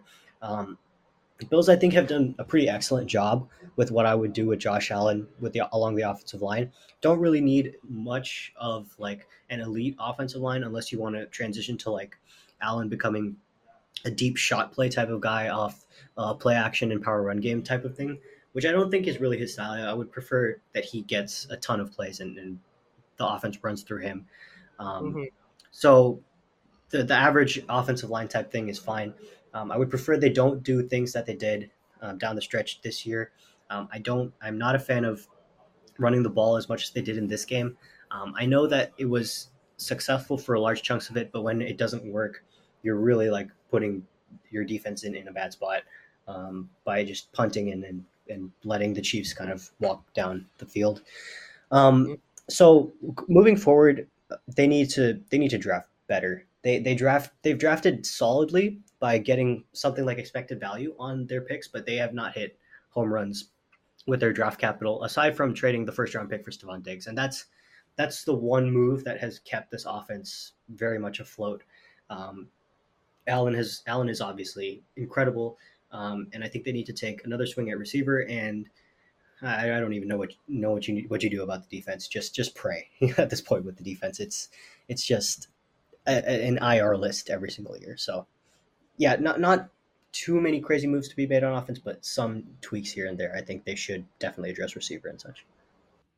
Yeah, real quick, I forgot to mention it with the game, and you just mentioned it here. I also agree that they absolutely overran the ball. I think in that first half, they got too happy with how well it was working, both with Allen and Cook, and then eventually the Chiefs adjusted, and it just put the Bills in a lot of disadvantageous positions, and Josh Allen in a lot of disadvantageous positions. That contributed to it massively. But moving from that on to what they want to do long term, I think the kind of fall off of Diggs, and I think I will call it a fall off because I did chuckle a little bit at the maybe might be declining because I think he has, and I think this time around it looks different than his other levels of inconsistency, and maybe I'm reading into it too much, but this time around it seems like he's got a lot more frustration. It seems like his stinker games are even more lower end than it has been in the past. I think the dropping problem, obviously there's the key drop, but if you even look at his other games, there were a lot more crucial drops than we've seen throughout Diggs' career, where he's been pretty sure-handed for the most part. You wouldn't really expect much of those from him. And even in terms of route running, which is Stephon Diggs' specialty, I think kind of that burst that we saw, that quick change of directions that Stephon Diggs has kind of built his career off of. It seems like with age that's declining a bit. And I think this fall off, or however whatever you want to call it, with Diggs has put the Bills in a very rough spot. I think long term they were expecting to kind of have this same sort of setup because they thought they had another 2-3 years of a elite level of Diggs. And if they don't have that, I think this entire formula falls apart because this whole offense is built around the success of Allen and Diggs. And we saw when that didn't work, or even in other situations where that top duo does not work, like even with Mahomes and Kelsey for a lot of this year, offensively things can fall apart. So I absolutely agree. I think they do need to make a big swing on receiver. I think Gabe Davis has shown for multiple years now that he is purely an occasional deep threat guy, and he's not a true number two. He goes way too much in games.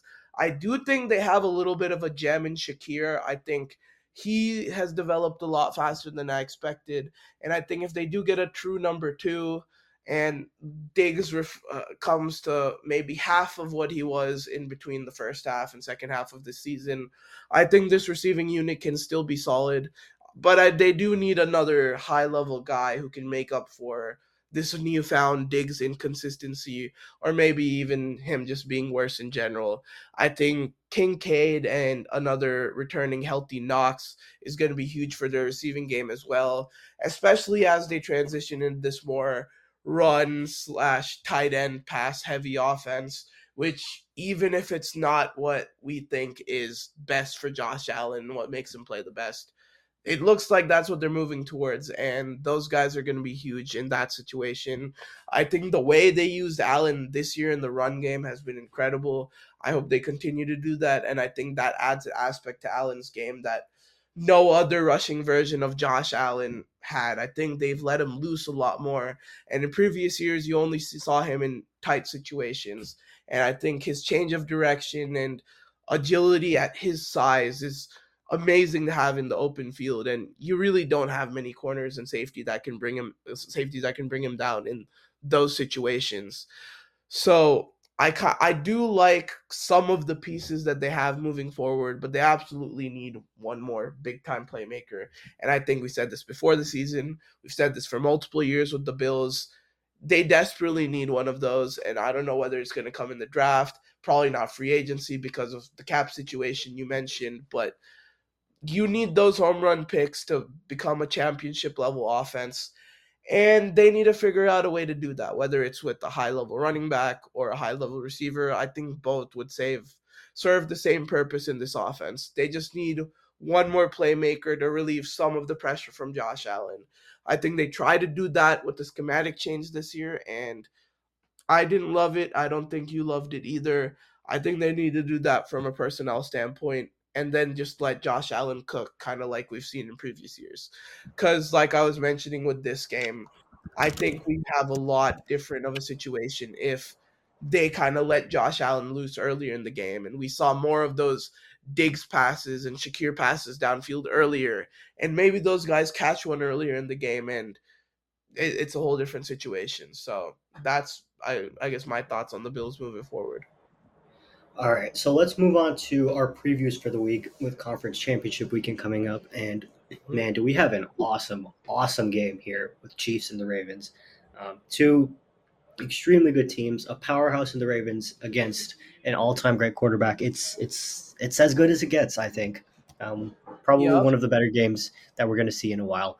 And what I'm really looking for in this game, I'm going to do it again, like we did last weekend. We got burned for it, predicting a low-scoring game. But um, both of these two teams have really good defenses. With the Chiefs having one of the best pass defenses in the league, and the Ravens having one of the best defenses I've seen ever, I think. just everything. So really on the Chiefs side of the ball, one thing I'm looking at is can they just kind of weather the storm with the run game and take shots with Travis Kelsey, with Marquez Valdez-Scantling, with Rashid Rice? Because if you really like look into the Ravens, they don't really have many weaknesses at all. They're really, really strong in coverage. They have a ton of very good players in coverage.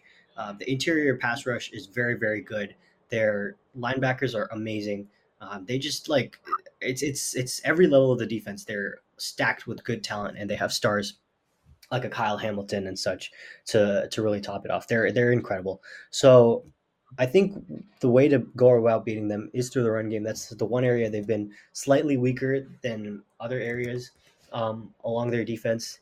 And yeah, just kind of see if you can get them to, or not necessarily just the run game, but even if you want to do it through short passes, like try to see if you can get them at least playing out of their standard coverages.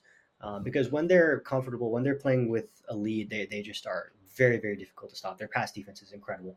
So just kind of get them out of their most comfortable situation and see how it goes from there. I just, yeah, I'm really struggling for answers against this Ravens defense, but I'm sure that like that Mahomes' scramble out of the pocket playmaking will cause some linebackers at the second level and their safeties to bite, and that's how they end up making plays. So hard to predict when that'll happen and how that'll happen, but just the one strategy I would use is to try to make them a little bit softer in the way that they're playing.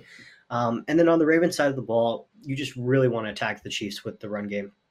And the Ravens have the personnel and the quarterback to do it. The Chiefs have been a lot weaker in the run game than they have as a passing defense. So yeah, definitely try to attack them on the ground, and then kind of try to dink and dunk your way down the field. The Ravens have the personnel to kind of dink and dunk and get yards after catch, so that would be a good way to do things. The Chiefs don't surrender explosive plays at all, so you can kind of say goodbye to that. But if you force them out of their comfort zone, you can maybe get a couple of explosive opportunities, and you have to capitalize on them. So that's what I think about both sides in this game. Yeah, I think the game will go. I agree with a lot of your points on how each team needs to stop the other, but I'm gonna be the one to not get burned this week, hopefully, or maybe we'll see what happens. But I think this game is going to be a little bit high scoring, and I think that is a little counterintuitive because both of these defenses have shown that they're elite, especially that Ravens defense, and I guess even the Chiefs defense playing relatively well back to back weeks against very, very high level offenses this season. But for whatever reason, and normally we don't say things like this because we want to look at things more analytical, but for whatever reason, this Chiefs offense, when it gets to these sort of games, they just figure a way out to score a lot of points. And even last week, going into that matchup, I thought cold weather against this Bills defense, it's just not going to happen. And the supporting cast absolutely turned up for Mahomes. And I'm not sure if that's something that they can replicate or if it just was a one game thing. But for whatever reason, I feel like we're going to see that a lot more. I think one thing that's been a little bit slept on is kind of the emergence of Isaiah Pacheco and this running game. I think what really put away that Bills defense last week was how they were able to control the game down the stretch when they had the lead with Pacheco and get those 6, 7 to even 8, 10 yard carries somewhat consistently. I think he ended the game averaging 6 yards a game. And like you were saying, the path to beating this Ravens defense is through the middle. They have elite level linebackers like Roquan Smith that have been probably the best in the league at stuffing the run. But even if those runs are not 7, 8 yards like we saw in those Bills games, if they can still get a couple of consistent yards and then let Mahomes work with shorter, more advantageous downs and not force them to do as much, that's going to be huge for their offense. And passing wise, I agree with you. This secondary is very lethal, and I think this is one of the best teams that could match up with the Chiefs. I think Kyle Hamilton's a great matchup for Kelsey. I think both of all the corners they have are excellent coverage guys, and Kansas City simply does not have the receivers to keep up with that. I think their offense is heavily going to rely on just letting Mahomes do his thing, like you were mentioning, playmaking. I think we're going to see him out of the pocket a lot in this one, especially with the pressures the Ravens bring. I think we're going to see a lot of broken plays, stuff like traditional Chiefs ball, where we see him run out of the pocket, find Kelsey somewhere, find MVS somewhere, find Rashee Rice in the flats. That's the only way I can see the Chiefs consistently move the ball here. And I think with most teams, you can say very that's not good offense. That's not a successful form, something you can rely on. But I think with the Chiefs, for whatever reason, they've made it work time in and time out. They set up solid game plans to combat these high level defenses. And unless Mahomes has a bad game, which I don't expect him to, I think they can execute on that and find a little bit of holes in this Ravens defense, put up something like in the high 20s in terms of points. And I think the Ravens have a much, much easier path in making this a higher scoring offensive game. And I'll piggyback off what you said. It does come in the run game. I think aside from Chris Jones, there's really not much run stuffers. This is a more passing oriented front seven. And with the heavy packages the Ravens run, with how dominant that offensive line has been, and most importantly, with how good Lamar has looked with his legs in these last couple of weeks, I think they're going to be able to completely control the game that way. I think they're going to try to keep Mahomes off the field as much as possible by controlling the clock. And that's something the Ravens are very good at, being able to just hold the ball for long periods of times, score off those drives too. And because of that, Mahomes just won't have as many opportunities to come down and score and match what the Ravens are going on. I do think their receivers will struggle. This is a really, really good Chiefs secondary, and much like the Chiefs receiving core with the Ravens defense, I don't think the Ravens have that many receivers that are going to get much separation versus the likes of L'Jarius Steed and Trent McDuffie, who have played really good this year. So I think it will rely a lot on the run game, on Lamar's legs, in his situation, maybe even attacking the middle of the field with Mark Andrews coming back healthy, because I think the only skill position mismatch the Ravens may have is Mark Andrews. And even then, I think the linebacking core and safeties are solid enough to deal with injured Mark Andrews. So I'm very interested to see how things play out, but I do think this is going to be a solidly scoring game, or solidly high scoring game, I should say. A lot of back and forth, but I think not in the traditional sense. I don't think we're going to see a lot of clean football with Mahomes and Lamar hitting guys, sitting in the pocket and hitting guys like that. I think we're going to see a lot of backyard football, with Lamar and Patrick Mahomes making a lot of incredible plays in that sense. And I think that's what we're going to be talking about when the game's over and we're looking back at it. Yeah, definitely could happen, but hard to predict like Yeah. out of structure stuff. All right, so let's go to the other conference where I think it's a little bit more cut and dry about what Mm-hmm. each team's strategy should be. The Niners' run defense all season we've been pointing it out as weaker than their pass defense, um, and yeah, the Packers just kind of showed why they ran the ball extremely successfully, and the Lions are pretty incredible rushing offense. So that's the way they find success. Using that, combining that with the play action game, that's the way to go. The Niners' pass defense is very very good though. So if the Niners can build up a lead, I think it's kind of a little bit of a wrap. Um, and on the other side of the ball with the Niners offense, so the Lions have been very very good at stopping the run, but their corners and their pass defense in general very very poor. So, yeah, look for Brandon Ayuk and George Kittle to kind of have strong games. Debo's health status is a question mark in this game, so we'll see what happens with that. I think even if he plays, he probably won't be full health. But even without Debo, I think Ayuk and Kittle are good enough to take advantage of a leaky Lions pass defense. And yeah, I think that's the path for each team. Yeah, this game obviously and our matchup is very near and dear to my heart. Being a Niners fan, been waiting for this game all season, and like you mentioned, the thing that scares me the most about the Niners defensively is how Aaron Jones absolutely tore this defense apart. And the team that's coming in is a top 5, 6 rushing team in the league, has multiple guys who can kill us in different ways. And it's going to be tough. This Lions offensive line has been an incredible blocking unit all year, especially in the run blocking scheme, or I guess in both pass blocking and run blocking, they've been incredible. And Gibbs and Montgomery are the exact type of duo that gives the Niners a lot of trouble. I think Gibbs' game is very similar to Aaron Jones with the being able to make quick cuts and whatnot while still running in between the tackles and in the open field being really hard to stop. I think that sort of running back is exactly what has been killing the Niners all year long in the running game. And then you have a guy like David Montgomery who honestly can push through and get those few tough yards every time because the interior of our defensive line has been pretty weak at stopping the run. Even with Eric Armstead coming back, which I had predicted would solve some of these issues, I guess for whatever reason, whether it's him not having played so much or Chase Young being not particularly as good as people have advertised, stuff like that has massively become a downfall to this Niners rush defense. And the Lions absolutely need to focus on that because, as we've talked about for 2 weeks in a row, Jared Goff hasn't been that particularly impressive. I don't think he's done much to put his team over the top. I don't think the Lions have had to rely on him in a situation. And I think we're going to see a lot more of that in this.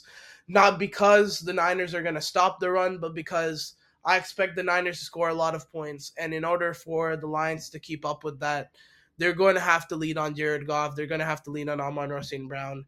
And to be quite honest, I don't think Jared Goff's play style lines up well against this team. I think this team is one that is able to consistently get pressure without blitzing. Goff is one of the worst quarterbacks in the league at dealing with pressures and blitzes. And when the Niners do blitz, they hit home. Even when they don't, they hit home a lot of the time. Goff's going to be under a lot of duress.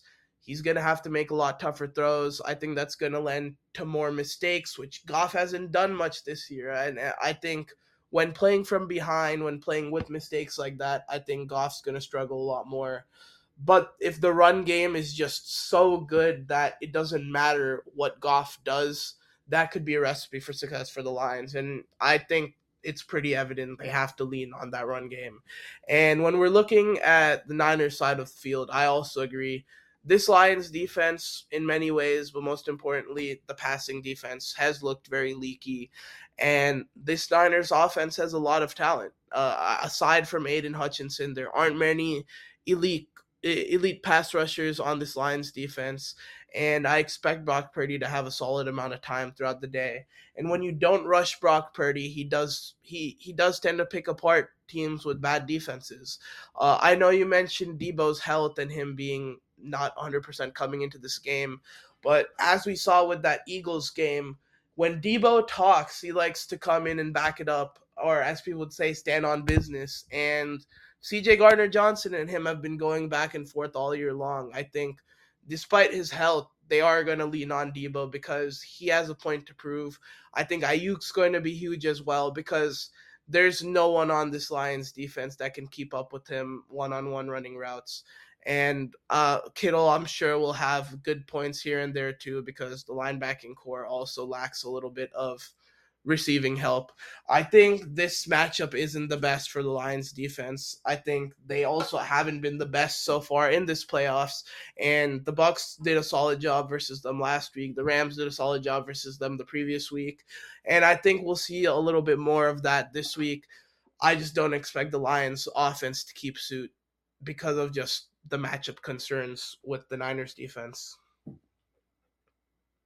All right, that'll wrap it up for us. Make sure to like, leave a rating, do what you need to do on whatever platform that you're listening on. Make sure to follow us at PD34 underscore and at Real Rahul Potty 2. That'll be all from me. That'll be all from Potty. We'll see you guys in the next one. Peace.